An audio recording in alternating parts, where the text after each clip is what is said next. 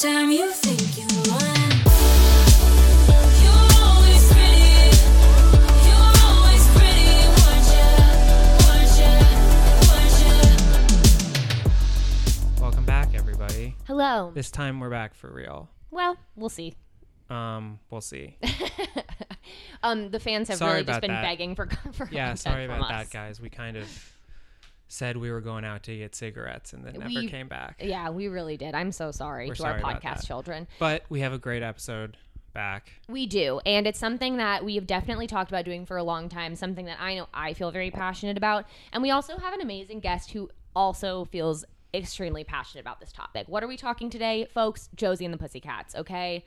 We're going to be, as David said, righting a wrong today. Yes. We're going to reclaim this maligned film for a new generation. We're hoping that a lot of our listeners who are young maybe haven't seen the movie and will be inspired to go watch it. And to after help listening. us, we had to get the foremost expert Yes. on Josie and the Pussycats that we personally know and could get to come to our apartment and record a podcast. And that's our really good friend, Emily. Emily, please don't get offended by that intro. That was the meanest intro we've ever given someone on this podcast. I take it as, you know how like you are a lot crueler to your family because you know that they're not going to like excommunicate you from their lives. Hopefully, that's I take it. I take it in that regard. I didn't think that was that mean. Well, it was a little backhanded, I'll say, but we didn't mean it as such. Okay, Emily, I we love you. didn't take it that way. Okay, good. No, we're will you give a little intro to who you are and Yes. why you're here today? And your bona fides in Josie and the Pussycats. Sure, Like, do you have yeah. a PhD? Do you have an MFA? Well, I just Josie? I just got my MFA, not specifically in Josie and the Pussycats, but I did write In Archie Studies? paper. Which is actually how David and I met. We were in the same MFA program, and then by extension, I forget the exact hang that it was that you had come along, Taylor, but we clicked. And also, don't full disclosure, may have had amnesia the entire time I've known you. But like I don't remember also when it came about that we realized we both really love the film Josie and the Pussycats. But then as soon as that happened, it was almost like instant. We're BFFs. Yeah. Well, I think like you and I think if I like something, you like something. If you like something, I like something. That's in pretty terms fair. of media, I do. The one thing is that you do play video games and I don't. But I think that if I did play video That games, was rude. I would have That the was same. rude.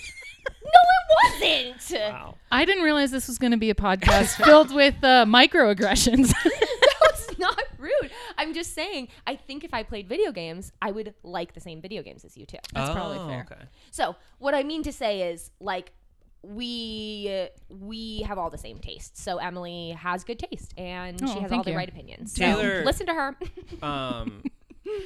You call this your favorite movie ever. This is my favorite. This is the best movie ever, and it is my favorite movie ever. Yes. Emily, That's high praise. do you share that opinion? Taylor hyped us up as being mind melded together. Watch your words, Emily. No, I have a very hard time Do ranking not films let as far the as host influence your opinion. no, but I have a really hard. This is why I don't have a favorite film. Yeah.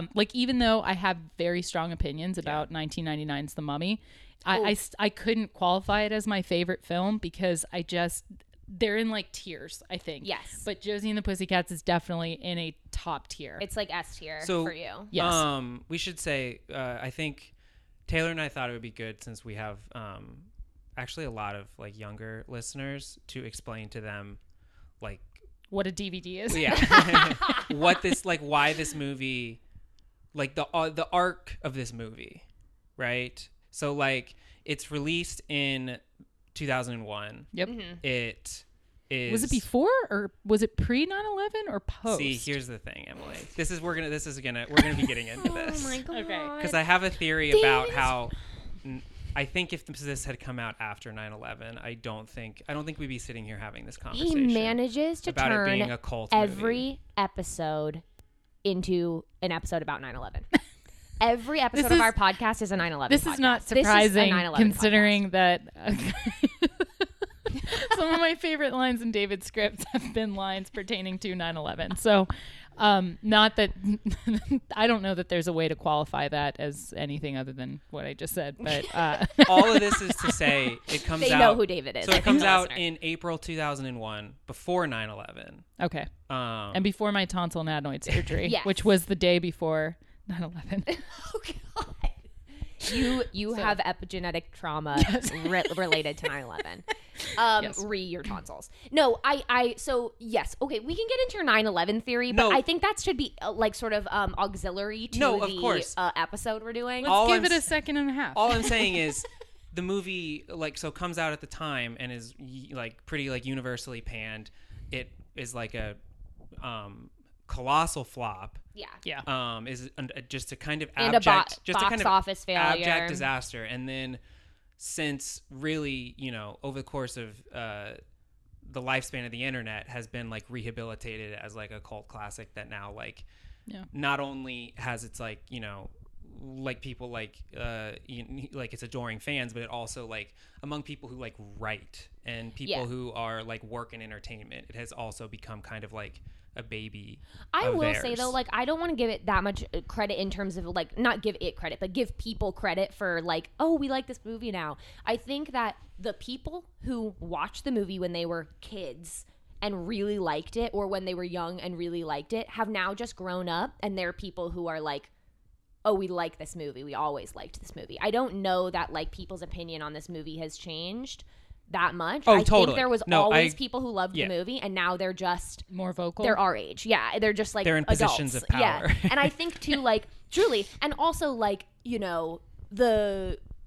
I think that we've come to a point right now, very clearly, where we are trying to, like re-understand the ways in which media specifically like dealt with women specifically in the 90s and 2000s, like for example Britney Spears, and just like completely reframing the way that we thought about these people, situations, movies, etc. And I think Josie and the Pussycats 100% deserves that reevaluation, and like for people to look at it and be like, why did everyone hate, why did all the critics and even like audiences that were like old enough to be, I don't know, like looking, writing reviews on Rotten Tomatoes or whatever, didn't like it.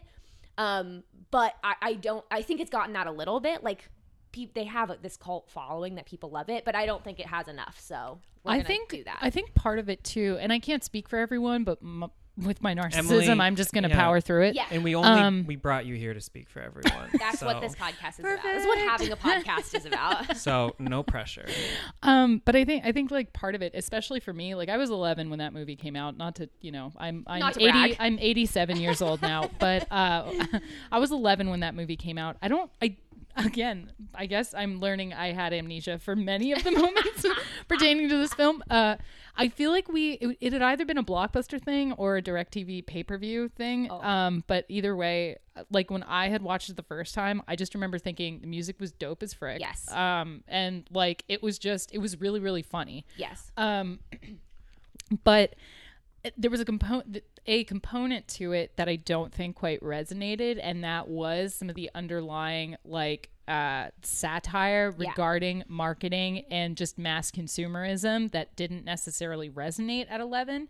And so going back and watching it as an adult, there are some things in there that just made it like elevated it to even funnier, because it works on a surface level, but it's even better in what it's trying to do, satirically speaking. I So I agree. think that might kind of add to why people are coming back to it, because we're, Well, and I think that also is exactly why. Like, if you had to kind of give like a single statement about why you think it was not well received at the time, it would be because people didn't understand the satire, or they understood it and had like a real like violent reaction to it. Well, can I say before we get too deep into this, I do want to do just like a basic premise and like okay. like talk about what it's about, just in case, because I genuinely think that like younger people have not seen this Yeah. movie. well, my So question. we start with Big Head, right? With Big Head, Yeah, Jughead. Jughead. Jughead. Okay. Wait, before we No. even start this though, my question for you, I'm trying to think, like, chronologically speaking. The movie comes out in 2001, but it's based off of the Josie and the Pussycats, like, Comics. comics. 70s comics, like And- that started then. But I'm yeah. trying to figure out, like, where was Spider-Man in all this? Because I'm wondering, Oh. I can't recall if this movie was like one of those that where it was like, as they do, one thing is successful, and then immediately producers are like, we gotta adapt like every single comic thing. Yeah. So Well, it is I interesting too, because it's interesting to think about this as a should have researched. like a comic book, like a comic book property. Yeah. Thinking about it now in a time where everything is a comic book property, Right. and so it like it exists in this like kind of weird space where it like it was done before comic books were like completely and totally commodified. Yes. You know, Yeah. or recommodified even, like Yeah. I mean, I do think too, like, well, first of all, I'm trying to figure it out, and I searched Spider-Man Tobey Maguire, and it's just not coming up. that was yeah, it was after, wasn't it? But either way, I do think, like, yeah, it is interesting. This was before the sort of like boom of, one, making every comic into a live action movie, and two, just like IP being this like the only thing that you can make anymore. You know what I mean? Yeah. Where like, because they had obviously the rights to the like Archie IP, and they were just like, oh, we have like basically like the two co-directors and co-writers were pitched on this. They didn't want to write this movie, and at first they were like, we don't want to write Josie and the Pussycats. Like, why would we want to write that? But then they like thought about it, and they were like, okay, if you let us do whatever we want with this, we'll do it. Like, I think they probably had a deal, and then they just had this IP, and they were like, do you guys want this IP? Yeah, You know what I mean? totally. But I think it's like, it is interesting, like, why did they think making a Josie and the Pussycats movie, like, that's like for adults, but sort of marketed towards kids, like, was a good idea? I don't know. And Well, it's that's all- Glad they did That's it. what's difficult too, because like, I don't know, were you guys like I have to remember that not everyone was hugely into cartoons as a kid as I was, but like, did you all watch any of the old like Josie and the Pussycats cartoons where Is it it- was like them in space, Yes, they're, sometimes like, like in solving space. crimes Yeah. and like, Yes. but I think people went into this like very much expecting an exact, I think that's Yes. part of why it flopped, was they came into it with like, I don't know who these insane Josie and the Pussycat comics fans are, but they came into it expecting it to be more along the lines of like that zaniness, and this was more like, I don't think America was ready for a comic property to say more than surface level. Which is so funny, because now that's literally every movie, TV show that exists. Right. That's like, I mean, you've got Black Panther, you've got like even the Marvel Sabrina, stuff. you Yeah. know, the Netflix, you know, the CW has Riverdale. Like, they literally have the Archie comics being like dramatic teens who like play football with their grandmas or whatever the fuck, you know? And, but no, it is true. It's such a weird...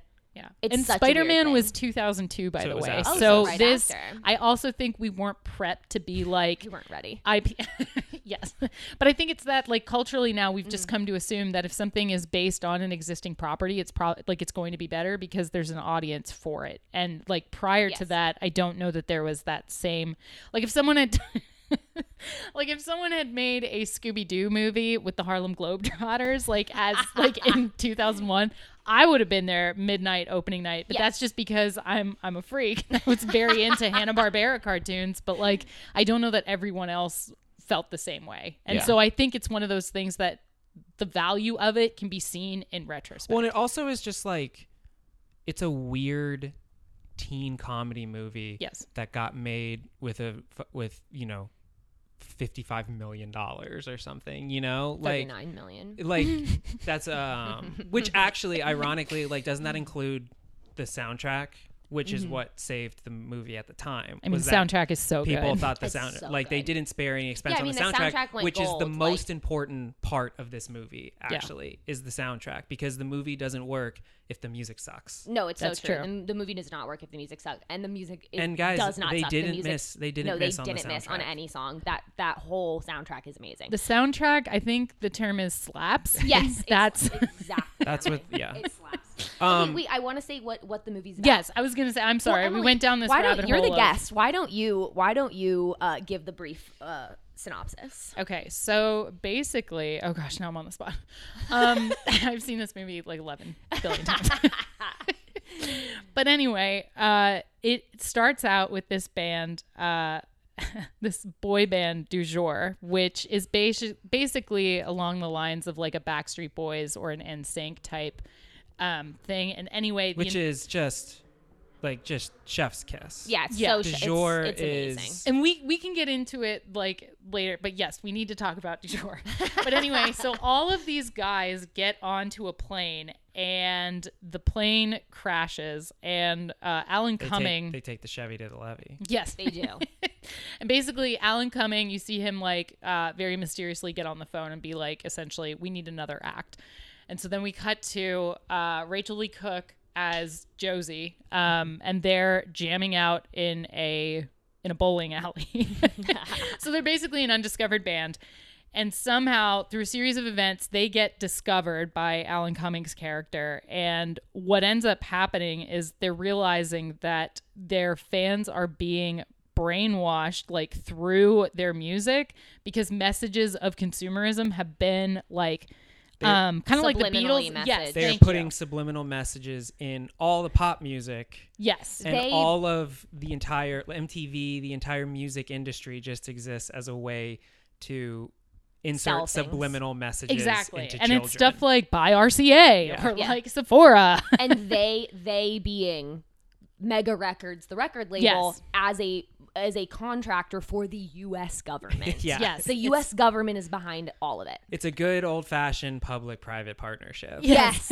Classic capitalism. No, but I think that's about it. And then by that point, like Josie, Val, and Melody. what? Mel. Mel, Melody. that's right.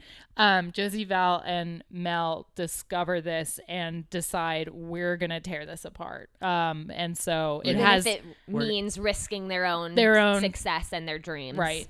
But along the way, there is a lot to say about female friendship, about Yes.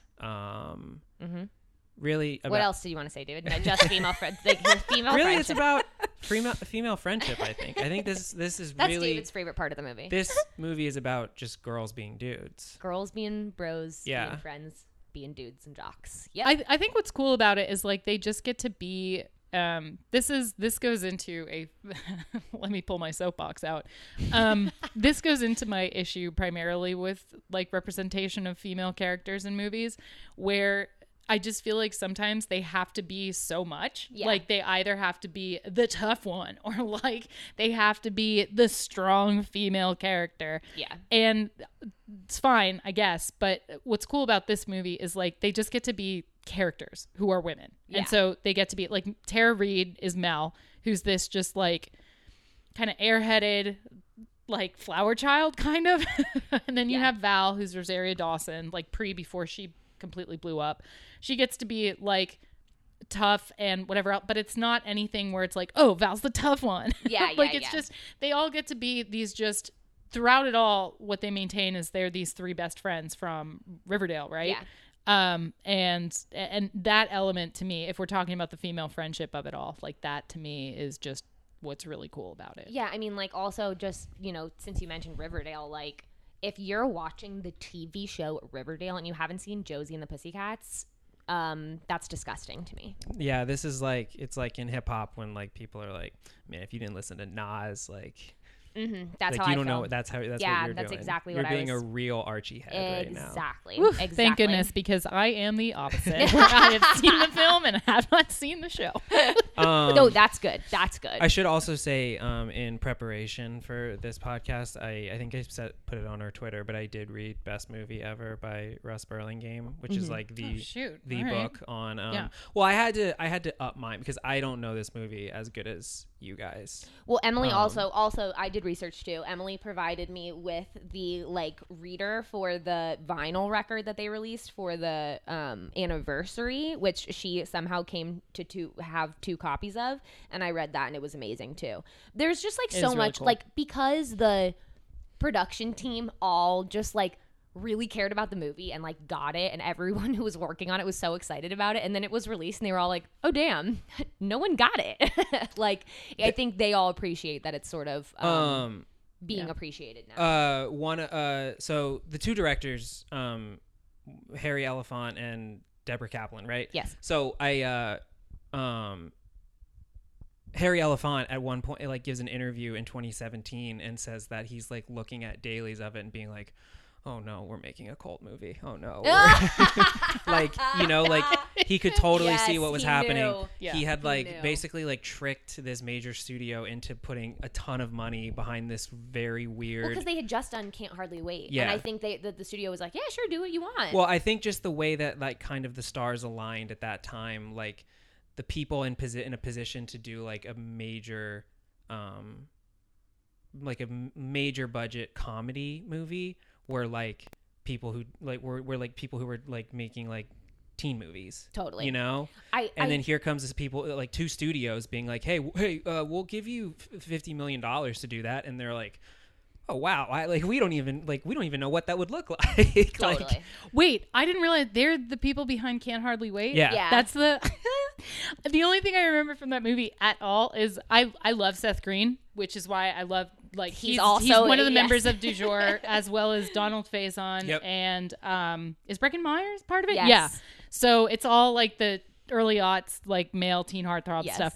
But in Can't Hardly Wait, Seth Green just shows up at one of the parties or whatever, and legit his line is, "Why you wasting my flavor?"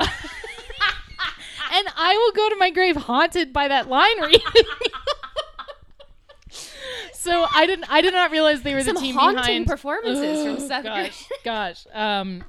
Man. Amazing. I'm sorry. Please No, continue. that was necessary. it does, but it does like say what you will about those movies. Like those movies, like in a weird way, hold up. I love them. Oh, 100%. Like, yeah. like you, Well, you can't when go they're back and done- watch. You can't go back and watch a romantic comedy from the 1980s No. where it doesn't involve date rape. It's That's like at least Totally. At You least, cannot watch like 16 Candles Yeah. and be like, this is okay. You Yeah. can't. You watch it and you're like, oh, this is really bad. Like Yeah. all of them are like that. Yeah. And it is different. That's because also specifically like these two are very smart and like very witty and like prescient. And so I think that makes a difference too. And this movie, like, really holds up. This movie holds up so This is- it not only holds up, but it literally one is like telling the future, and two like Surprisingly, like prescient. and like tells Yeah. and just like it's better today than it even was then. I mean, people weren't ready to hear it, I think, is what the thing is, or you know what I mean, they weren't People are always not willing to hear the not gospel. ready But it's to an- hear. Artists are only appreciated are never appreciated during their time. That's an interesting point though, because I'm trying to think of like all of the teen movies, like She's All That and Get Over It, which is one of my. I've never seen that one. okay. So Get Over It. Full rabbit trail here. I apologize. Is what is his name? Ben. He was on the Disney show Flash Forward, which I don't know if anyone else watched. It was this tiny Canadian thing. Anyway, it's him, Mila Kunis, Kirsten Dunst, Colin Hanks, Cisco, Amazing. and Martin Short. Great And cast. basically, yes, Martin Short is the director, and it's their high school putting on a presentation of Midsummer Night's Dream. Okay.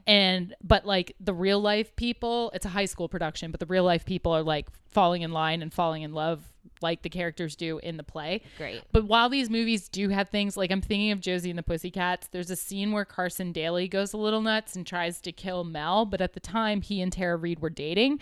That's not anything that you'd know, like watching it in Yes, 2021. So these movies like all have some element of that, which makes them feel a little bit dated. But at the same time, something about it just like they resonate as far as being solid, like I guess you'd call them rom-coms, but there's a part of me that just really loves the high school rom-com formula of like the early aughts. Yeah. So, I mean, yeah. it's like it totally. I think a lot of those hold up.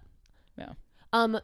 I know we already started talking about it, but like the things I want to talk about today are why this movie flopped, why those things were all wrong, which we already started mentioning, what we love about the movie, and then I want to read you Roger Ebert's review of it, and we can discuss, because Delicious. It made, like, David told me, like, when I was pulling this up, he was like, "Don't speak ill of the dead, Taylor," which, as you know, we do on this podcast all the time. And I'm literally gonna dance on his grave today, because he is such a bad person for writing this review. Okay. Where do you want to start?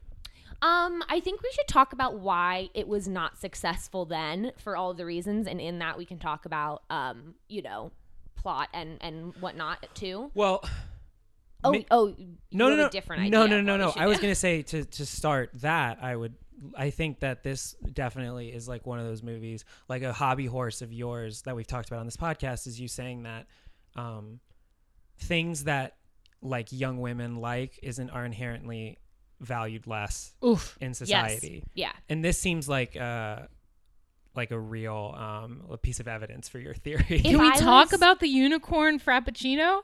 Was it the Starbucks one? Yeah, right. yeah. That came out, and it was basically like it looked like a unicorn. This thing was like pink and purple glitter. I don't know what it was, but anyway, Starbucks put it out, and all these like tween and older girls were all excited about it, and all the internet could do is just take a massive dump on them and basically be like, this is completely invalid. And I feel this every time fall comes around and they put that meme of like, basic white girl, where it's, as a white woman, this is hugely offensive Yes, to me. yes. But like with They're like insulting your They're culture. insulting your culture. They really are. Yes. But like with the knee-high boots and the scarves Yes, and like yes. the PSLs and all that Yeah. stuff. And I don't understand why women can't just like enjoy things. Yeah. That's Part of it, I think, I mean, it's obviously it being like young women, like that adds a whole different element to it. But also, like, just you can't really have your thing on the internet anymore. It can't just exist without people constantly shitting on it. That's true, but I think like you said, this is like sort of my like thing that I will shout from the rooftop. I mean, like if I was that guy that stands out there with that sign, which by the way, come on, dude, like stop standing outside with a sign. Like it's gone so old. Anyways, that mine would be like things that girls like are very devalued, whatever. But no, I think I It's gonna be on her tombstone. yeah, I think I have sort of like a like what I would consider to be like complicated feeling about that, because I think that it's so interesting because women and girls are the biggest drivers of yes. purchasing, and yet the thing, like, they are the biggest market that you want to reach, yet the things that they like and enjoy are still devalued, but they'll still take your money, but they want you to feel bad about what you like. So for example, something like One Direction, okay? yeah. Holla. One Direction is amazing, and it brings people, that band brought people so much fucking joy, and they're like one of the biggest bands in the history of music. They made, so much money, and yet you are a fucking And they're just dumb they're bitch. just nice lads. Yeah, too. and you're just like, they are, and they have so much chemistry. Yeah. Okay, David. But you're just like a dumb bitch if you like them, right? I think that things should be valued based on how much money they you can be make. a dumb bitch, but it doesn't have to be because you listen to One Direction. Hey, Can I interject a moment? Yeah. So similarly, the Jonas Brothers recently put out their new album, Yes. and their song "What a Man Gotta Do" is so ridiculously good. And both of these bands, 1D and Joe Bros, were ones that I was like, I'm gonna listen to these ironically. And then about like 4 or 5 songs in, it was like, yeah, I think I genuinely like them. What is happening? Yeah. And then so anyway, you it should became, never have to feel like you have to not like them. Like that you're like, oh, I'm gonna like not like them. Like I'm just gonna listen and see. But then you're like, oh wait, no, they're actually amazing. No, they're great. And that's the thing. I tried to get both of my roommates who are dudes. I was like, when I heard What a Man Gotta Do for the first time, I was like, guys, I have to share this song with you. And they were like, abso-friggin-lutely not. Like, do not try to make us listen to this. We will not. We will protest, like whatever. And I don't understand quite why it is that, like, if they were but like, I think one of their songs, I can't for the life of me think about it, but Rolling Stone had done a review of it and had basically said, like, this is pretty much like early Beatles, Rolling Stones, kind of like mixed in whatever. But it doesn't matter if it's something that gaggles of girls enjoy. Somehow it becomes less like less valuable. Totally. And De like, I jure, think though, that Taylor had some male fans. So there's true. the one, and he So loves the them. one male Just he fan loves who's- them just like a it's brother. So true. Like a brother, exactly. No, but I You think really know the tone going into that movie with when those that starts those off. de jure jokes right off the top. It's like if those jokes are going over your head, it's like They were at 11 it's because gonna be a rough ride. the song is literally Oh, well, Backdoor Lover. Yeah. Yeah. Yeah.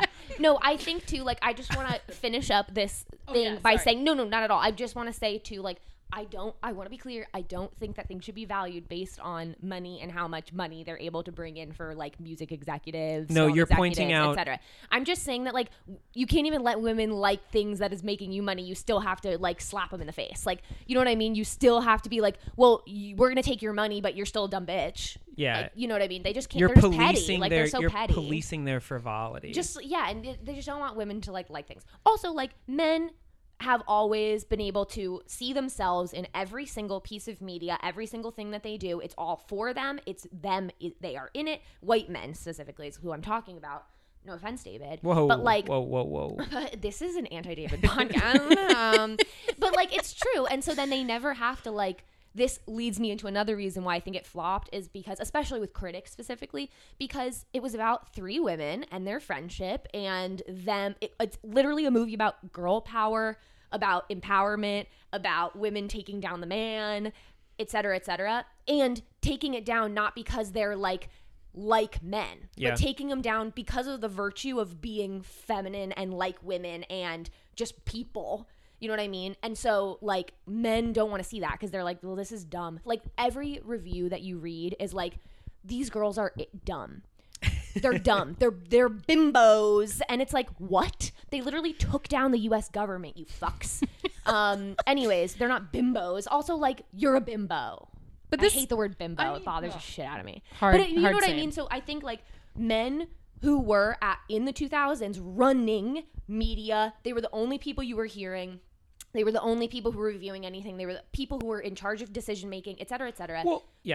They don't want to see a movie about three young women being friends. Yeah, Roger Ebert was never gonna like this movie. No. But that's what's frustrating though is that still in the year of our Lord 2021, this is still the case. I Totally. mean, with Totally. Little Women, like of the three of us in my apartment, my two dude roommates and myself, which one of us do you think went to go see Little Women? Yeah. It was not my roommates. Yeah. And but you also go see movies with male protagonists all the time. all You the go see time. comic book movies that I I think do. are like quote unquote not anymore now, but Right. like what would have been considered like a male nerdy like thing, Right. which it's not anymore at all because women like shit that they don't see themselves exactly And in. that has never resonated with me. Like, why? But this is the same thing. I mean, you could argue that Crossroads fell into this same thing where Totally, it became this totally. like cult hit because I don't understand. Britney And maybe Spears. David, you can put some insight into this because I just don't understand. Like, as a woman going to watch something, it's not predicated on like, oh, this is just going to be a dude flick. But like that so often is the reaction I hear when I see like media that features predominantly like women, and particularly in the arenas that women typically gravitate toward as far as like romantic comedies or any type of thing that involves romance or intimacy. Maybe that's what it is. It's like two maybe we're getting like something here. my dad's criticism for most films is that there's too much talking. So I wonder like he's very into movies where it's like man He's versus from the nature. the silent film era. Emily, is your dad in black and white? Be honest. That's amazing. My father's Charlie Chaplin, but no, I mean he's very into movies where it's like man versus nature, Yes, and yes, it's like a amazing. bunch of like they're like C-list movies where you don't know any of the actors, but they're out in the Arctic and like some strange thing is coming after them. That's And iconic. I want to interview him So, about this. But in any case, like David, I guess I'm just curious because I would assume, well, knowing you, I know that you are a man above, you know, the average guy as far as accepting female media, but like what can you attest that to? Is it the emotion thing? Is it just that like as soon as they hear two women interacting, like the decibel level literally they're of just women's it's voices, the, they the like, Charlie Brown characters. Wah, wah, wah, wah, wah, wah. That's how that's what happens. All guys have a dumb bitch meter in their brain. And they're like, just because. I mean, I think it's probably mostly like the way people are socialized, right? That's totally. Yeah, and I just Well, you're think that- socialized yeah. growing up, and you're like, if there's no media with women as the lead that you are watching and getting invested in, you are not like, you don't learn to see yourself in other people. You don't learn empathy. Yeah. You don't learn to like Yeah. put yourself and your struggles in line with someone else's who's different than you. Well, and- whereas women have yeah. to do that all the time. And like, I mean, like I actually, Taylor and I kind of talk about a lot, like how like representation can change a lot of things, like in terms of film and stuff. There's a lot of stuff it can't change. Like people representation sometimes, is not every people will put- sometimes act like it can literally change the world. Yeah. If, like it's like, okay, let's, you know, it's Tell like, that to the female Ghostbusters, David. but no, Men but, are still yelling but about that is that. not- They're still yelling but that about is that. not to downplay Lord. the effects that it can Totally. have. Yeah. It You is- know? it is vital, but it is not going to do everything. Like, that's just one piece of the puzzle of Yeah. changing society that is so much larger than that. The puzzle is a lot of fucking pieces, but like, that is important. But no, it doesn't. It does not. change Well, everything. and also it's just like, I think, you know, don't on a broad level, you know, young listeners, don't expect a system that is just trying to extract money from you to Yeah. True.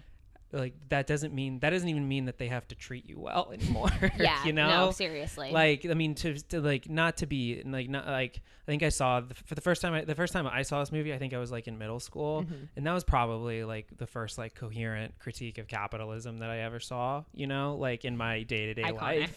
Yes. It was probably, and then, you know, until that probably held me over till I read like the manifesto or something. So Josie and the like- Pussycats, great, a straight line for you. Josie and the Pussycats led you to yeah, communism. Yeah. Yeah. No, that's great. I think, no, I definitely do. So moving on to another reason why it flopped is people, one, couldn't understand that it was a critique of capitalism and actually thought that it was playing into it, one.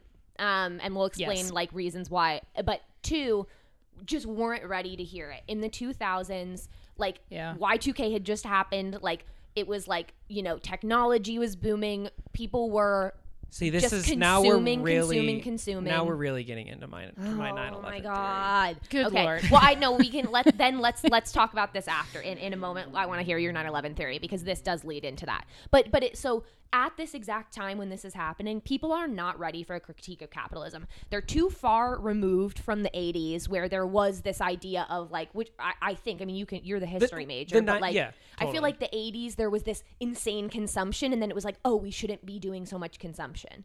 Right? Well, in the 90s, for our young listeners who weren't there, who didn't see it with Yeah. their own eyes, Well, I They were- barely, to be clear, I barely saw I was it. gonna say, To be let's clear. be clear, they like, were the 90s were about excess. The Yes. 90s Yeah. were about like having too much. Like the 90s were the time when like for the first time it like people in the United States thought, oh wow, like everyone's winning. Like even black people are doing better. Yeah, It's the end of like- history. yeah, The end of the history. literal end of history. The literal end of history. And so no one wanted to hear, especially in like a popular comedy, about Mm-hmm. about the like mass consumerism or something. well, I think Totally. part of it too is that like with each decade, the decade kind of bleeds into Yes. the next decade. this is a So 90s movie. this is a lot of Totally. the This is a 90s like movie that comes 98, out in- 99, 2000, 2001, that they're kind of lumped in the same which the is its same own thing on its own because it was the last 3 years of a millennia. Well, Totally. that, but it's also, I think, one of those things like when you are like I discovered this with politics because I had before it came Emily, out. we don't really get political on this podcast. I know, but I'm just saying, like, so before grad school, I'd worked in DC, and it was kind of one of those things where toward the end of it, it had been too much that I couldn't take anything else in. But it wasn't until after I'd been removed from that setting that I was able to look back at it and kind of not be so traumatized by it. But I think that's sort of tangential to what Josie and the Pussycats was, which is where we were societally and culturally, as you were saying, so seeped into that mass consumerism that you can't see when you're in the midst of it, but being Yeah. able to come back to it a decade later, you can be like, that's actually a really smart criticism of, or like a smart satire of this whole, you know, governmental oversight of consumeristic culture. Yes, totally. And I think it just kind of And they weren't ready. Totally. It flew over. Yeah. It not only like, I think some people just didn't get it. Some people were unwilling to. It's amazing how many people didn't get it. Just didn't get it. Just did. How are you? I don't understand. I mean, what must it have been like to be my age that I am now at that time? I don't know. I mean, it's just crazy to me. I mean, it's the same thing where you think, wow, how are all of these men like abusing these women repeatedly at their jobs that, you know, and being, you know, called out for it numerous times and nothing was happening. Like, you think today, you're like, what? How the fuck is that possible? But that was just the way things were. And like, I don't know. It's hard for me to even imagine that existing because I live today. You know what I mean? Well, and also like, it's also so weird to kind of watch now in a time where like everything in culture is ironic now. Like Yeah. everything is so People ironic. deal with things in such a different way. And this Yes. and like and for the people and for like the people who like are listening or are younger and are watching it for the first time now, this movie came out at a time when that was not the case. Everyone was very sincere. Culture was very sincere. You were not ironic in like popular culture. That was the Gen Xers discovered irony. I don't know if anyone knows it. Oh my God. Well, can I say too, like, that's why like now it's like, oh, like, you know. Now like Wendy's is ironic on Twitter. Okay, It's well, like don't even get me started it's like- about that. Yeah, I That don't makes we're me so wanna, far through the looking that glass makes me on want that one. to that makes me want to end it. Well, and so the last End it thing, all. the only other thing I wanted to say was I wonder like people watching it now for the first time who have never lived in a world that was not completely ironic, where irony wasn't just being shot into their brains. Like, is this even funny to them, or is this just feel? I think it is. Yeah. Because I still think like it's still fun. Like they play it so straight. They don't do any winks. They do winks in a way that's not like we made a joke. Like they just like go push through, and that is funny, and that still holds. That's why it holds up, I think. Well, that's a big. That's also kind of your theory of comedy. Is Well, that oh my anyone, God. if you stop to acknowledge a joke, it's no It is longer funny. not 100%. funny anymore. And I'm sorry, Gen Xers, but you do that all the time, and this is why you're the worst generation. No Gen X person is listening to this podcast. I don't think we've one time had a Gen X listener, so I do not feel bad doing. I would just like to say, Shame as Gen someone Xers. trying to break into the entertainment industry, I would like to distance myself from Okay. these comments, Okay. if only because Okay. I would like Gen Xers to fund my next project. All right, touche. And No, if but- you are a Gen Xer in the film industry listening to this, don't close your ears. Turn it off. I do want to comment though. I think that's part of going back to like the female thing. I think the issue is that the creators of the movie knew exactly what it was that they're doing, obviously. Yes. But they went into it like setting the bar for their audience because they recognized that the audience probably would be the majority female, and they didn't talk down to them. Yes. So by keeping it at a certain level, like as far as raising the standard, they knew exactly what it was. It's this pop, it's just this fun kind of over the top ridiculous band movie Yes. that gets into these deeper issues.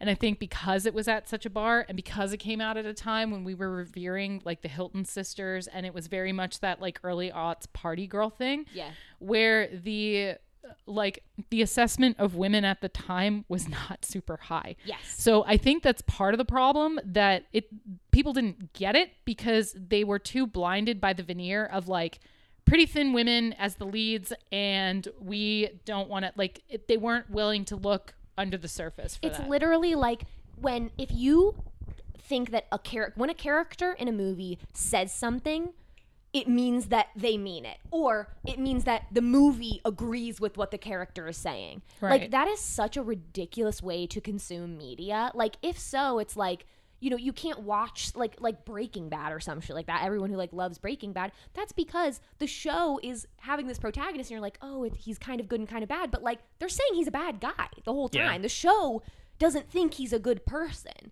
You know what I mean? Because then the show's not saying cooking drugs and selling them to people is a good thing. You know? say that though, but I think Well, they I do think a little bit. the They do ol- a little I bit. thi- Yeah, but They, it's also they do make it seem cool. it's like mafia movies are exclusively consumed by like white men who will be like, oh wow, it'd be cool to hang out with my friends all the time. But you like watch that. you watch those movies though. But what I'm saying is those people are not consuming it correctly.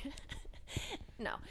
Whatever you weigh, Taylor's you going consume to it as police your consumption. No, I'm now. not going to. But I will say, like, I think if I watch a mafia movie, I find it quite sad and really, really dark. Yeah. And it's like, wow, this is horrible. Talk about epigenetics. I mean, lots of family trauma in those Italians. I probably have family trauma from my mafia family. I do have, my family is mafia. Let's Yes. do a podcast on that. Yeah, I should get my grandpa to come on my podcast. He'll be like, "What's a cod past?" And he would not want to do What it. channel is it on? Yeah, exactly. He would be. Is it on Fox News? No, I'm not watching it. But I'm like, Grandpa, it's a podcast. You can't watch it anyways. But no, I do. I think like that is very. I also think like I just want to be clear that I think the movie exists on two Are you levels. going to take back your Gen X comments? Oh no, absolutely not. Absolutely not. No, I will not take those back. I'm totally kidding. I want to be clear that I do agree, like what you were saying, Emily, that the movie exists on two levels of like one, it's just like a fun, yeah. good, well-written movie with cool characters and amazing music, and it is just fun to watch. And I think a lot of the reviews, first of all, don't even like it on that level. They're Correct. like, it's bad. And I'm not saying, well, actually, if you got it, it would be good. No, I think it's good on that level. When I watched this movie when I was a kid, I went to see it in the theaters with my mom.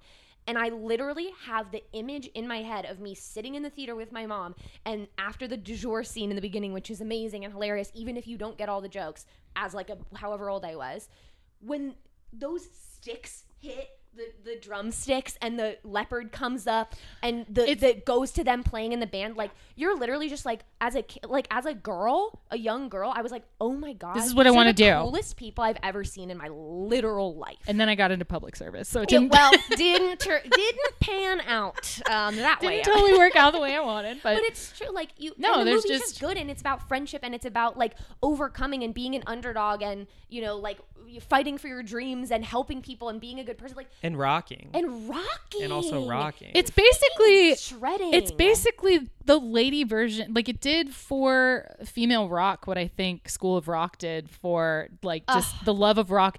Like I love just that the movie. the essence of what rock and roll another is. one of my favorite movies And I of all think time. like I just think that that's a little bit what Josie and the Pussycats did, and to a degree. But I also think this is just kind of a pandemic of these types of films because She's the Man, another film that I did a college graduate paper on. Your parents must be so proud. They are very proud.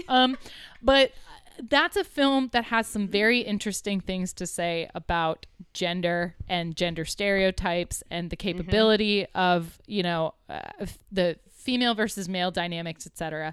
But people looked at it and were like, oh, an Amanda Bynes venture. And like Yes. David Cross shows up for a couple seconds to give it legitimacy, but like no one's sticking around because they're like, who's this attractive like himbo? Oh my gosh, Channing Tatum. And then you've Love got Amanda Bynes, but no one's coming to that like I think some of this stuff you have to go into it with an expectation of what it could be, and I think most were going into it as just like this is meaningless. This is cotton candy. I It's think delicious, but it's not doing anything nutritionally, and it's going to rot your teeth. And the problem too is like a lot of the reviews talked about this, which this I actually do understand. The like you were saying, like Amanda Bynes was like a kid's, you know, teen star, and so that movie still was in the range where like teens could go see it or like whatever. Josie and the Pussycats was a kids comic. It was like a kids cartoon show, a kids comic, and yet the movie was PG-13 because it was really an teen and adult movie. Like it was like a teen plus movie. Yeah. And I think there was the confusion at that time of like, oh, you're making a kid's comic, but it's PG-13. Who the fuck is this movie for? Whereas now, you know, you make really dark versions of Sabrina, and it's like, oh, this is for like teens and up. Like this is like, or you make like a really weird version of kids. Like there's just no limit on that anymore. And I think that was like something that was holding people back because people were like, why would I like? Well, but I can't take my kid to go see my Because- parents clearly didn't care. I think I was literally like 6. My Yeah. parents clearly didn't give a shit about taking me to a well, you have to movie. you But have to see it in the context of it's like two major. It's like there's like having like this movie had 2 major studios behind it. yeah, You know, and so it's like it's not necessarily a problem to like try to like, you know, to try to like do like a movie for like teens and young adults or something, but when it has to be a big budget comedy, that's Yes. when it's gonna get. I also do think the marketing was just really off for this. Yeah. I think the marketing did a bad job of pitching what this movie was. Yeah. And it's different. Like, we don't have social media. You can't have like word of mouth things getting out, like where it's like, wait, this movie's amazing, you have to go see it. Like, the reason I watch stuff on Netflix is because I see people talking about it online, and I'm like, oh, you know, Right. or I see a trailer online that as I'm scrolling or whatever, and I'm like, oh, that looks really good. Like, you don't have that way of like coming to things and figuring out. You know, you kind of need someone to tell you, oh, this movie's going to be good before you. But at the end of the day, I think this all boils down to this whole thing. Like, was it, I think Scorsese had talked about like the Marvel Cinematic Universe and how all the movies are Oh, yeah, he basically hates like it, right? trash.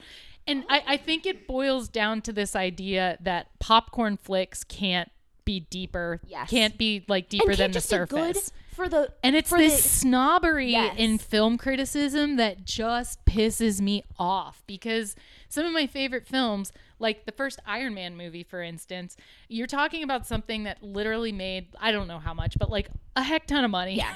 Could pay off all my student loans. But it's fine. RDJ, call got me. a couple jams. But like all of that to say that's a film too where it That's forces also a good movie. That's also a good movie. So it's a dude And that I don't has even- to examine what he's been doing, which is like making arms to defeat foreigners essentially, and he has to come to terms with that and accept it and then go on this thing of repentance. Like it's very much deeper than just like, oh, Iron Robot, pew pew. Like Yes, there are deeper yes, things. yes. And I think the problem ultimately, it doesn't matter if they had the most amazing marketing. At the end of the day, people are going to see popcorn as just that. And that's 100% why, soapbox back out, it's 100% why the Academy does not care about sci-fi Yeah, or yeah. literally any of the genre stuff, Yes. which is where some of the coolest storytelling is happening, because they're all, oh gosh, I don't want to watch a movie about someone who has Alzheimer's. That's devastating. And Yes. like, that is not what I'm The watching idea- for literally, fun. movies there are so many purposes of movies,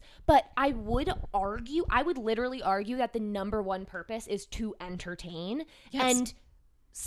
And being entertained by something brings people so much joy. It allows them to see different stories. It allows them to see different perspectives, but also just like to have fun and Yes. like take a moment out of their horrible fucking lives Right. oftentimes to like forget about it for a second. And so the idea that like something that's just a fun, positive comedy Right. is not as valuable as like a super dramatic, Academy It just Award winner. this is not is this is 100%. It's the same thing with writing comedy, and like you guys know this because you do. But it's this idea that like when you're writing comedy, you're just kind of getting your yucks and like just throwing out Yes. whatever happens. Yes. No, it takes time, and like Yes. it's very difficult.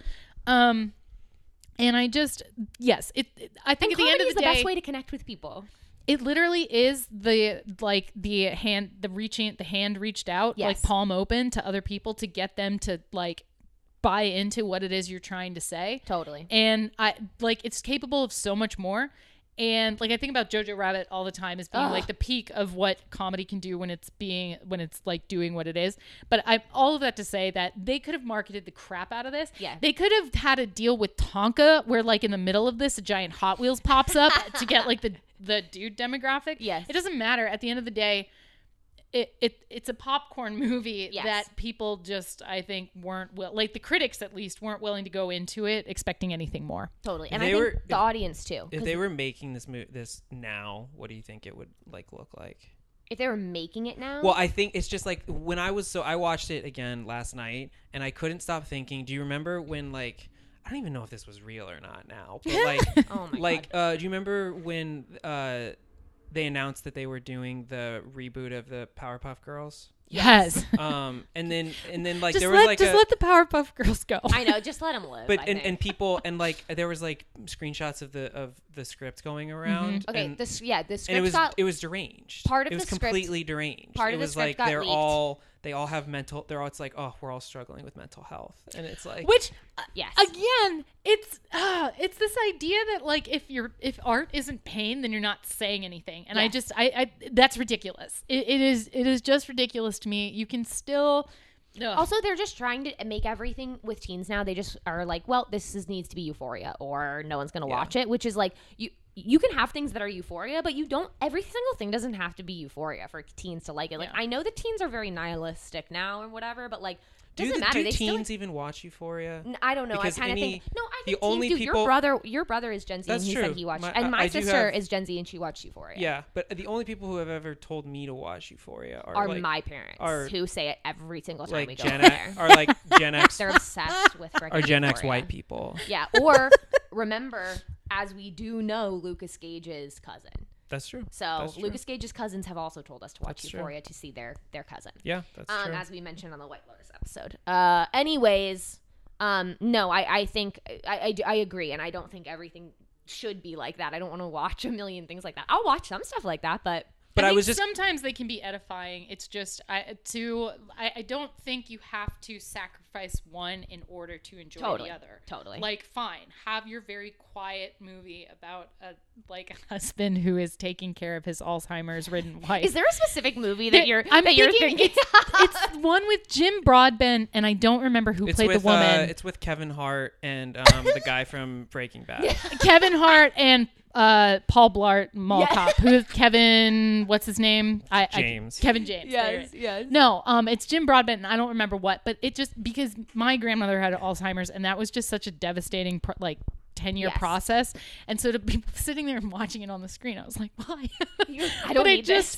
But don't I need this. don't. I think that can provide some level of edification as far as like catharsis or whatever it is. But I don't. You don't have to sacrifice Hot Tub Time Machine in order to enjoy this other film. We'll have you know what back I mean? for the Hot Tub Time Machine episode as well. I have not ever seen it. I just think We'll that it's watch an it live. incredible title. We'll watch it live, and you can react. Wait, so what were you saying about the Powerpuff Girls? I'm sorry, I interrupted you. I was just Oh, saying. yeah. It made me think like, what if they Sorry, were? let's give space to Let's give space to the man to white speak. man to have a Go ahead, have your opinion. We won't listen to it. But like in an alternate universe where Josie and the Pussycats doesn't get made in 2002, and Yeah. they have some other like No, they weird try to miscalculation. What does Josie and the Pussy? Because now Josie and the Pussycats would be getting a TV series or something because they are just. They're, people are literally just going through every piece of IP that they own. Can and I be being like, honest? It's probably going to turn into like the CW's version of Nancy Drew, yes, Yeah. where Yeah. it's not. I love Nancy Drew. Like, have played all of the point and click PC games. Was a huge fan of the books as a kid. Yeah, I love like those Nancy books. Drew. She can get it. She has that Yeah. awesome car. She has a hot boyfriend. Like, she's just solving crimes with Solving George and crimes. Bess. Like, Yep. it's just it's She's a got great. her blondies. Yes, And it's a great. Is It's that show still on? I think they may have canceled it, but Okay. like they just tried to make Nancy Drew dark, and I'm like, why? Just She's just be the cool. most positive girl in the world, Yeah. and they're trying to make her like, oh, I'm Like, give me They should Emma have done Roberts it- back Yeah, and do exactly. that, but If in they a were series. gonna do a dark like one of those, they should have gone with Encyclopedia Brown. he was David, always hold your pitches. You can't keep pitching. he was always the one with the You dark can't keep side. pitching. Listen, if there are any Gen X people in the film industry listening, and you have the IP for Encyclopedia Brown, please. this is our idea. Please come Encyclopedia to us. Brown, but he has a podcast. No, I think like the problem is it depends on who would be doing the show. To Ugh, be honest, the CW does that all the yeah, time, though. because I think they if just, like they tried to, if like the CW was like, oh, we're gonna do a Josie and the Pussycats series. I mean, Josie and the Pussycats were in Riverdale, so they did it Yeah. already, No, and they did no, it like I- yeah. Riverdale. Yeah, no, totally. But I think. fair enough. And they probably are going to get their own spin-off, Josie and the Pussycats, if they haven't already Right. like gotten that from Riverdale. I Right. guarantee it. Right. and it's But- gonna be them just like doing it's gonna be them doing like open mics at these Yes. like sleazy kind of Yes. jazz nightclubs. 100%. They're going to With get girls- involved in Melody's some, gonna like, be like dating a biker. It's or gonna be a something. lot of Totally. glittery halter tops, a la Charmed. Like yes. it's just it's well, that's, I don't have a problem with that the Charmed fashion. Oh no! I'm just saying that's 100%. That's No, like that's that's it, 100% where they'd be going. But I think like if like Harry and Deborah did it today, I think they would probably do it in a similar way. I think if someone like Mike White did it, I think he would do it in a similar way to how it was done then. Totally. And I was also like, it's so funny because watching this movie now, especially now that it's just kind of occurred to me probably like 3 years later than most people that we're just redoing the 90s again culturally. Yeah, we are. Yeah. It's because nostalgia sells. Why do you think Disney has yeah. like? But the nostalgia used to be 10 years ago. The nostalgia was for the 80s, Right. and now we're moving on. I think we've just kind of reached a point where we can't really do any more We 80s can't do the movies. We 80s. can't. We're reaching like levels of 80s that we were previously thought to be impossible, and it's like, so now we're just gonna have to go to the 90s. Yeah. And Yeah. so like Three Small Words sounds like it could be an Olivia Rodrigo song. Oh, I was that song gonna is so say good. if this were recast. First of all, I don't think that this film could be made today because That's there's a true. specific part of it, like it's just kind of.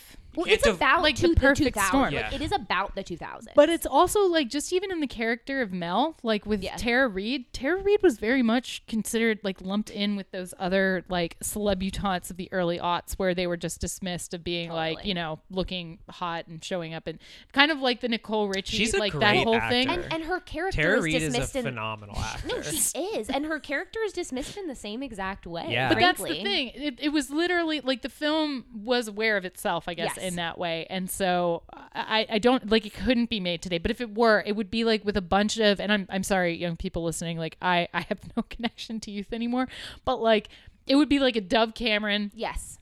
Olivia Rodrigo, and I'm trying to think like who Val would be, but maybe they'd get Dua Lipa in there or And something. it would Well, all they be tried. it They would tried. all be shot like in complete darkness. Like there would never be a light on in like any a room. grainy color scheme. Yeah. Yes, yeah. It would have the bisexual lighting all the time. Bisexual Yes. lighting. That's the technical term. Yes. From the Film Industry Insider. How long have we been going? Like an hour. Okay, we need to wrap it up. Okay. that's Wow. long. All right. Well, I'm Okay. just saying it's very long. We're keeping we have a guest this time. We can't just talk. For No, 2 I'm hours sorry. on I our feel like podcast. I've been talking. No, about that's ridiculous stuff. Emily. That's what you do on a podcast. That's Okay. why we had you. Okay. Well, then what do you want to? I want to do before we end. I do want to read this review. Oh, And yes. then I think maybe we can end it by just like talking about all the things that we love about the movie to try to get these Gen Zers who are listening to our podcast to go watch it. All right. So you're gonna walk us through the Roger Ebert review. Yeah. So Yeah. basically, this is like I speaking of writing college papers, like I did write a college paper on this review specifically because I was in a very specific sort Amazing. of class where we were talking about We just have film to get rid reviews. of college. Once We have to get again, rid of the it. Taylor Emily mind meld continues. I know it really continues. It really does. So, anyways, the review starts out. Let's see what the headline is. Oh, it's just Josie and the Pussycats, one half of a star, not even a full star. Boo. Josie and the Pussycats, 1.5 slices of pizza.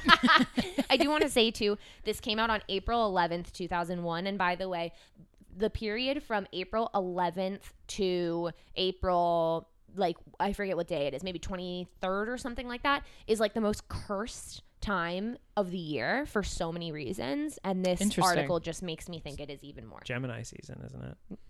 No, that's rude. It's actually Aries season, and actually I was born in between there, so I actually think there's some redeeming qualities to that time period. But anyways, we can go into. We should go into that. We should do a conspiracy episode about that timeline Okay. because of like all the bad things that have happened. Okay. Anyways, that's for a later time. I'm gonna read it. Josie and the Pussycats are not dumber than the Spice Girls, but they're as dumb as the Spice Girls, which is dumb enough. So first of all, doesn't even make sense. The Spice Girls are like one of the most popular bands of all time. I was gonna say, talk about another underrated movie, Spice World. Ugh, like that yes. also has satire about like band culture and everything, like industry and- music yes. industry and stuff. And it's, I think Hugh Laurie is like the bus. No, Meatloaf is the bus driver. But Yes. either way, it doesn't well, matter. clearly he But didn't yeah. get that movie either. I mean, it's just like, it's like right off the bat, you don't understand, like you just hate women. Like, to be honest, he's just like, oh, the Spice Girls are dumb because they're women and they're singing about female empowerment. Like, because that's what the Spice Girls were. It was all about friendship and female empowerment. It's all about girl power. yeah, and he then- hates Yeah. women having fun and being happy. Okay. They're a girl band recruited as they're crossing the street by a promoter who wants to use their songs as a carrier for subliminal messages. The movie is a would-be comedy. Sorry, about- it also, because we haven't said it yet, Alan Cummings. yes, so Alan Ama- Cumming amazing, is first of all, he shits on him in this review, and we'll talk about it. He's giving such an amazing performance. First of all the actors in this know exactly what movie they're Yeah. in. They know exactly what character they're playing, and they are doing it flawlessly. From reading the book, apparently, to get that, like all you have to do is just cast Alan Cummings, because then literally everyone who did this movie, it seems like, oh, it's like once I knew that he was in it, I just wanted to. I Yes. just wanted to. Oh. do I was it. going to say, if we didn't address Alan Cummings, I also want to say Parker Posey is someone that I really love, but she is fan-friggin-tastic in this film. Like, well, he has something to say about that too. Yeah. But she's every actor in this movie is amazing, and they're perfectly cast. The casting for this movie Yes. was amazing. Also, David, I want to be clear. His name is Alan Cumming with no S. You're doing like what grandmas do when they say they're going to Walmart's. the Kmart's. I'm going to Kmart's. I'm sorry, So Mr. just be clear. Just- Sorry, Mr. Cumming. So let's see. It says this movie is a would-be comedy, okay, about prefab bands and commercial sponsorship, which may mean that the movie's own plugs for Coke, Target, Starbucks, Motorola, and Evian are part of the joke. I want to be clear that They are throughout part of the joke. movie, that's the whole joke of the whole fucking movie, you idiot. But I just want to be clear. Throughout the movie, the set and the production design is amazing. It is really great. It is like everything is. It's very like sort of heightened. Everything is very heightened, sort of absurd. For someone who hasn't seen it, you like the best flavor. It's of very it- 2000s. Yeah. the best flavor of it is when DeJour gets on the private jet, like, in the first 3 minutes of the movie, and on one side of the private jet is just like an array of different dish soaps. Yes. Like displayed in their private jet. Displayed because they're quote Yeah. unquote sponsored by like Tide or Yeah. some shit like By that. Like, Dawn by Dawn dish and, soap and on they their have private Coke jet. bottles with their faces on it. The whole None of movie, which were paid for. Not a nothing single was one. paid for. So literally they are putting all of these quote unquote product placement in their movies as a part of the satire of the movie of being like everything is product placement. Everything is trying to sell you something. Everything that we do now is about consumerism and buying things and selling things, and that's all we fucking care about. And literally the consensus on Rotten Tomatoes is this live action update of Josie and the Pussycats offers up bubbly, fluffy fun, but the constant appearance of product placements seems rather hypocritical. It's like, no, it's the whole point. You fucking idiots. That's legitimately a review? Oh that's my the that's the gosh. consensus of all the critics. Woof. So anyways, Roger is like, maybe that's the point, but and I'm like, no, you idiot. It is the point, and you just didn't think it was good because you don't understand. Well, it's anything. one thing to say You dead it's man. one thing to say that you don't like. Get him. It's one. I'm insulting him for being dead. Dunk. just keep going. Sorry you aged and you died. The product placement for Krispy Kreme donuts is, however, an ominous development, since it may trigger a war with Dunkin'. Like, basically, it goes into this whole thing about like making jokes about like he doesn't get it. He doesn't make Yeah. any sense, and he's also doing that like old man thing. He probably wasn't even this old at this time, where he just goes off on a side tangent about nothing that has to do with it and thinks he's making a joke that only he understands, and then he thinks it's worthy of putting into an article. Okay, Josie and the Pussycats, based on a comic book from the Archie stable, stars Rachel Lee Cook, blah blah blah. Melody Valentine as the bubble-brained blonde. Okay, and then he didn't describe any of the other characters. He just wanted to shit on Tara Reid for being, quote, bubble-brained. None of these women have families, friends, or employers, apparently, and are free to move randomly through the plot as a unit without ever calling home.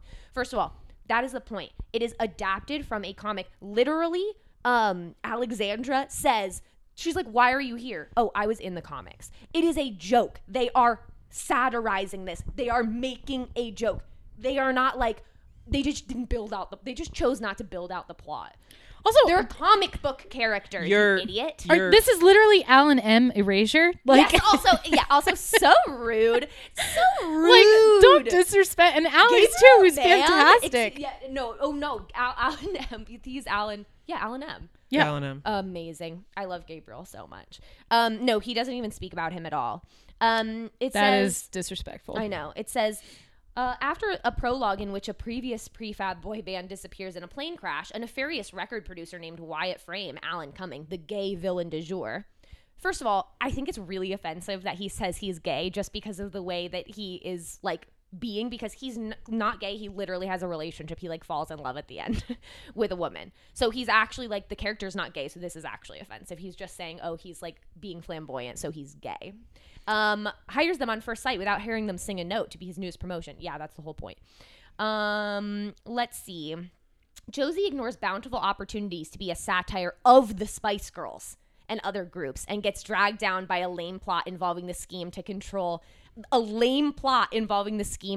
teen spending with the implanted messages. Did he have nothing going on the rest of this week? Like when He this was literally- due? Because this is He this is a literally lot. was like, this actually should have been a critique of the women in the bands for being such dumb bitches. Yeah, yeah. He was like, this is, unfortunately, the movie chose to be a critique of the system. Well, it is, It should yeah. really be Yeah, a exactly. critique of the individual women who were involved in it for being He's like, such dumb bitches. he's like, I see this cultural industry, but you seem to want to blame corporations. I would prefer to blame women.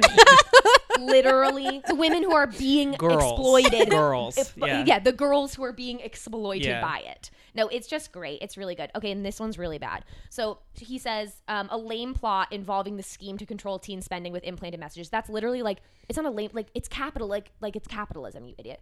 It's not like a lame thing. That's like a pretty big deal. The movie calls them subliminal. It's a global economic global system economic that has system existed that for is- thousands of years. I think it's a pretty big deal. Roger. It says the movie calls them subliminal. Since they're sound waves, they're actually suboral. But never mind. The Pussycats would probably think suboral was a kind of foreplay. Ooh. Damn, dude. That's So just like they're sluts too, by the way. By the way, they're sluts. By the way, women are sluts. And also like that's that's not also like so gross. that's not he's such an like I want him to die again. I want him to die 2 times. He also then just goes in and says like that the dialogue is awkward. It's not. The words don't seem to flow. Doesn't mean anything. He's saying Alan What is he, Cumming my has college one funny- professor? Like He says Shoot. Alan Cumming has one funny moment in What? which he demonstrates how well trained the boy band is. Which that is a funny moment, but it's one of many funny moments that he has. yeah, please don't The music spit. is pretty bad. See, that's his worst. That's his Worst take. Everyone loves the music. It is universally loved. It literally went gold, even though the movie did terrible and no one liked the movie. The record did really well. It's legit why I bought the album. Just Yeah, like no, 1 month ago. seriously. And then it says maybe it's supposed to sound like brainless teen fodder, but it's not good enough at being bad to be funny because it's actually genuinely good, you idiot. And then stops merely at the bad stage. No, it's actually good music and it is funny. Has he listened to the du jour song? Maybe he didn't get it. Maybe he didn't get the innuendo of anal sex. Maybe he's just it went over his head. backdoor lover went Yeah. over his head. Maybe. Maybe. I don't think so. Really, I don't think so. I don't know. Parker Posey has one of those supporting roles from Hell where she has to make her entrance as a cliche and is Stop. never gets to play with the conventions of her role. It's not true. Like it's just not true. She's the best. Okay, then he also like continues to use suboral instead of subliminal throughout to prove that he's smarter than us. And that's pretty much it. Anyways, he's I hate him. And that's many- a terrible review. How many popcorn boxes do you give his review? I give his popcorn box shove it up your ass. I want him to shove the popcorn box up his ass. I give him one time I worked at AMC and it was my job to like clean up the no. theaters like after movies, and in one showing of The Hangover Part 3 I love that there- you were so traumatized by whatever you were about to say that you remembered a the movie. used diaper was left on the ground. Oh. That's so that is what I give That's this review. That's what he gets. He gets that used diaper left on the ground of the AMC that Emily found. I think that's really fitting, actually. Yes. Thank you, Emily. I welcome. appreciate that. So what do you think about that review, other than all the things, the obscenities that I yelled about it? Well, it just seems like it's the classic, like the what you guys were talking about. He. It's not so much that he's saying this isn't. I don't like this. This isn't my taste. He's refusing to engage with what the movie is. 100%. positing, Yep. Which is like, That's a classic thing that a lot of people in the industry do, Yeah. that reviewers do. yeah, They're it's unwilling okay to say something is not for you. Yes. And it's a completely like you're allowed to be like, I don't think this is good or it's offensive Yeah. or there are problems with this. But there's a complete difference between being like, this isn't for me and I don't value it because it's not aimed at me and who I am, Right. aka a white man. And being like, like this is terrible, because it's not for me. Like there's a difference between it being still good and being like, okay, I can understand that people It's would like popular this because of whatever. culture snobbery. Yeah. Like that's 100% what it is. This idea that you're like gatekeeping what can be considered art. Yes, 100%. So, what else do we want to say about Josie and the Pussycats before we wrap up? Do I you was wanna just gonna say. Oh, you want to say your 9/11 theory? Well, no. I mean, oh yeah, I do. Obviously, we can't. I think that like this is. I mean, it's kind of along the lines of what Emily already said, which is like this movie. Everything changes like culturally after 9/11. Like if this movie comes out after 9/11, if it comes out in a post 9/11 world, I think like irony, like it's far more likely that it would be received on for what it was doing. like right after 9/11. Like right after, maybe. I think that's maybe the only because like also like Emily said, you if you go too far away from 2001, you then lose the moment of the late 90s, which is what the show is about. Like also like that's part of the reason that this budget is so insane is because they were just having to make it look like all the other stuff that our culture was producing. It's like, how much do you think the I Want It That Way music video? It probably costs like $5 million to make that music video because we were spending that much money on music videos at that time. Yeah. Can I ask you a question though? I just don't understand the way in which 9/11 specifically changed the way we were interacting with consumerism, because I think consumerism is at the heart of this film. Like, yes, capitalism more generally, but I think consumerism specifically and like American like consumerism is like what this is. I'd This movie is argue it's critiquing. probably the motivation for it, right? Like pre 9/11, it's more of a self-serving purpose, but like post 9/11, there was this idea that like it was, you know, in your neighborhood when everyone was flying the American flag, it was this idea that like it was patriotic to be contributing to the economy. So I think at least on that level, there was definitely a difference as far as what the motivation was for. But do you think we ever gained sentience like about it for a moment? Like I just don't know About why. consumerism? Yeah, no, but I think that now and basically ever since then there has been too much like in the regular person's face about like the problems that like, you know, like global capitalism are. And you think that's because of 9/11? I think that was the first like moment of like cultural schizophrenia where we have these constant messages of actually consumerism is the best. It's actually the best thing that we can do. It's actually our patriotic duty to go to consume versus like these are the effects of it. Parts of the planet are literally disappearing and you have to think about it every single day. 9/11 spurred that though? For Americans, I think for Americans, for a lot of Americans, I think especially for that people of that age, that was the first time they conceived a world like larger than the United States. Yeah. No, that's that like are on some like even like on some level that the things that the way that like our culture interacts with the rest of the world. Yeah, I think that's interesting. Yeah, I don't know. I'd have to definitely like. I would love to actually like. I know I was shitting on your theory before, but I would like to like look into that because I just like for me it's not just because I don't know anything about recent American history. Like I just don't like know enough about it, and I'm always trying to learn more about it. And I don't blame myself. I blame our public school system and any school system. Like private schools don't teach it better than public schools for not teaching us about this and being reflective about recent or past history in a way that's like beneficial to us as a society. But it is interesting. I just feel like after 9/11 everyone just got worse in terms of like the ways in which they were doubling down on imperialism and like everyone wanted the war. Like public sentiment was all over it. You know what I mean? So I just don't I like wonder.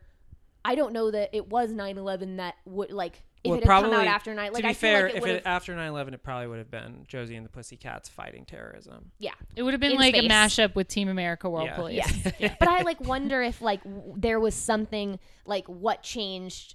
It was probably post always 9/11 that was like. I mean, realistically, it was probably always doomed. It was probably always going to because it was probably always going to come out before. I think it was Before always it going to was- come out before its time, and no one's willing. It was No never- one's willing to make a movie that's not. No one's going to like until 20 years later. That's just not a thing. I'm wondering if I'm part willing of to do it. I'm wondering if like part of it is, you know how we mentioned Wendy's and like the sentience of Christ. like social media Yes. brands and stuff, but there's this idea that not only are they your pals, but like they're also on the front of fighting for whatever your particular Yes, like issue yes, is. yes. So I'm wondering if post 9/11 is this idea that like these, as opposed to this kind of faceless relationship that you have with the giant, consumerism machine.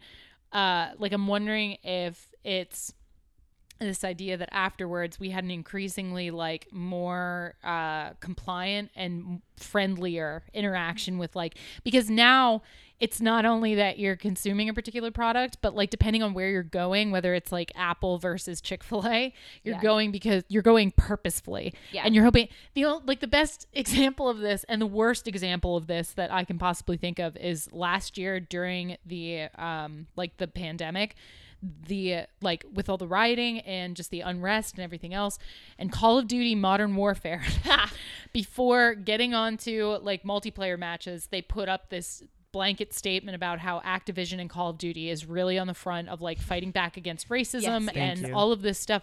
And I'm like, first of all, thank you for your service. Like, also Blizzard is literally having like walkouts right now, being like, you're terrible to your female But some of the most racist things I've ever heard have been through mics on multiplayer things. So like, it's that cognitive dissonance of that kind of thing. But I think it's more performative on this side of 9/11. But then this makes me I'm not trying to hijack this your side theory. of 9/11 is going to be Emily's memoir. Oh my God. But not to hijack your theory, but I kind of think that the financial crisis would have more to do with this. Yeah, and this you're movement right. being That too. understood. You're so right. Like I just honestly. But again, Is it would have possible been a it's different, it would not- have been a different, it would have been like, No, like I don't think if this had come out after Yeah. the financial crisis, but I don't think we were ready for That's this probably movie true. until after 2008. I don't think we were ready for this movie until after the financial crisis. I literally just think like your thing is you think 9/11, like cemented a lot of like culturally, what I think culturally. And then I think materially, it's definitely Just 2008. everything goes back Yeah. to that in Yeah. the recent formation of all, like ideologies and capitalism in the way that it's like being. Is it you know, possible it's exercised in not our in a society. vacuum though, and it's a little column David, a little column Taylor? Oh, definitely.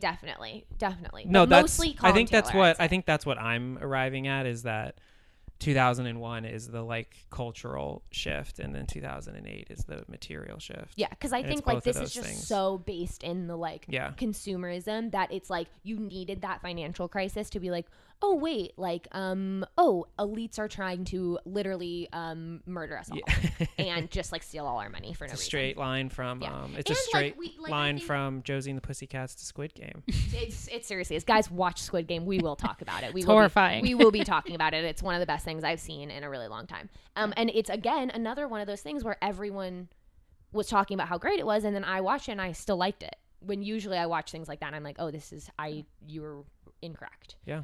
But so I feel like one of the things we've missed out on thus far is I really want to share some of my like favorite. yes, parts no, we need of- to. This is where we need to end it. We need to talk about all the best parts. So go ahead, Emily.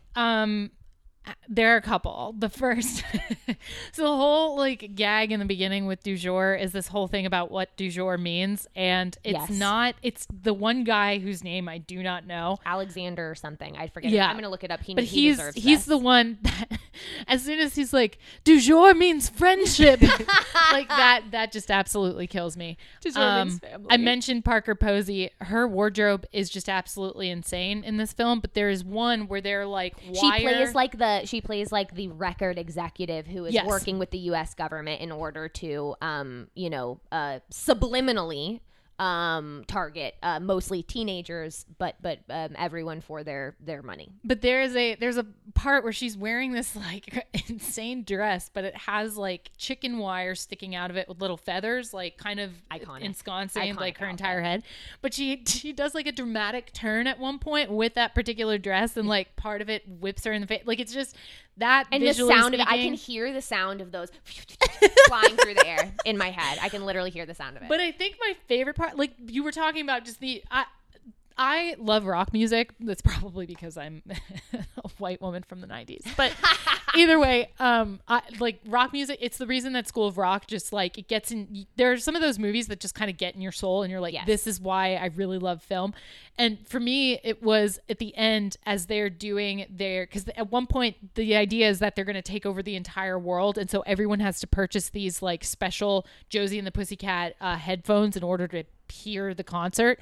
And the moment when they get up and it's like the huge stadium filled and Josie does her whole monologue about like taking off the ear things and is like, if you like what we are playing, cool. And if not, that's okay too. Yeah. And she starts playing and the song is incredible. And then Alan M, like, Yes. just the Everyone's whole rocking thing out. of, like, it just is that. And then they is- fall in love and they kiss on stage. And It's just- fantastic. The It's end just- of every 90s movie was like, well, we can actually change the world by throwing a concert. and I love that. Yeah. That's true because even Rat Race had Smash Mouth. Yeah. Awesome. Rat Race is a fantastic film, by the way. But no, Parker Posey's probably one of my favorites, and then just that concert bit. It's also is just great. endlessly quotable. Like my family, the amount of things that we say to each other, like that are quotes from that movie, like "Who wants a French braid?" Like we just say that. So, like I will say that to my mom. Like my mom and I, if we're ever like, "Ooh, like let's go like on a girls' date, let's go get coffee or something," we're always like, "No, who wants a French braid?" Like you know what I mean? I don't know. It's Wait, just that's like, the scene where Parker Posey's like trying to have girl talk. Yeah. Like, yes, but just like, but she's not like an empathetic, like Right. she's like not a good person, She's a and so li- she she's a cannot, lizard. she cannot connect with these women on any like realm of humanness. Yes. she's like she's a lizard, just like in his. It's just amazing. But that's the thing. He like someone who's reviewing this, like Roger Ebert, wouldn't understand that. Like he'd be like, well, this dialogue seems stilted, and it's like. Yeah, It she is. doesn't know how to Yes. communicate with people, and that's the Yeah. point.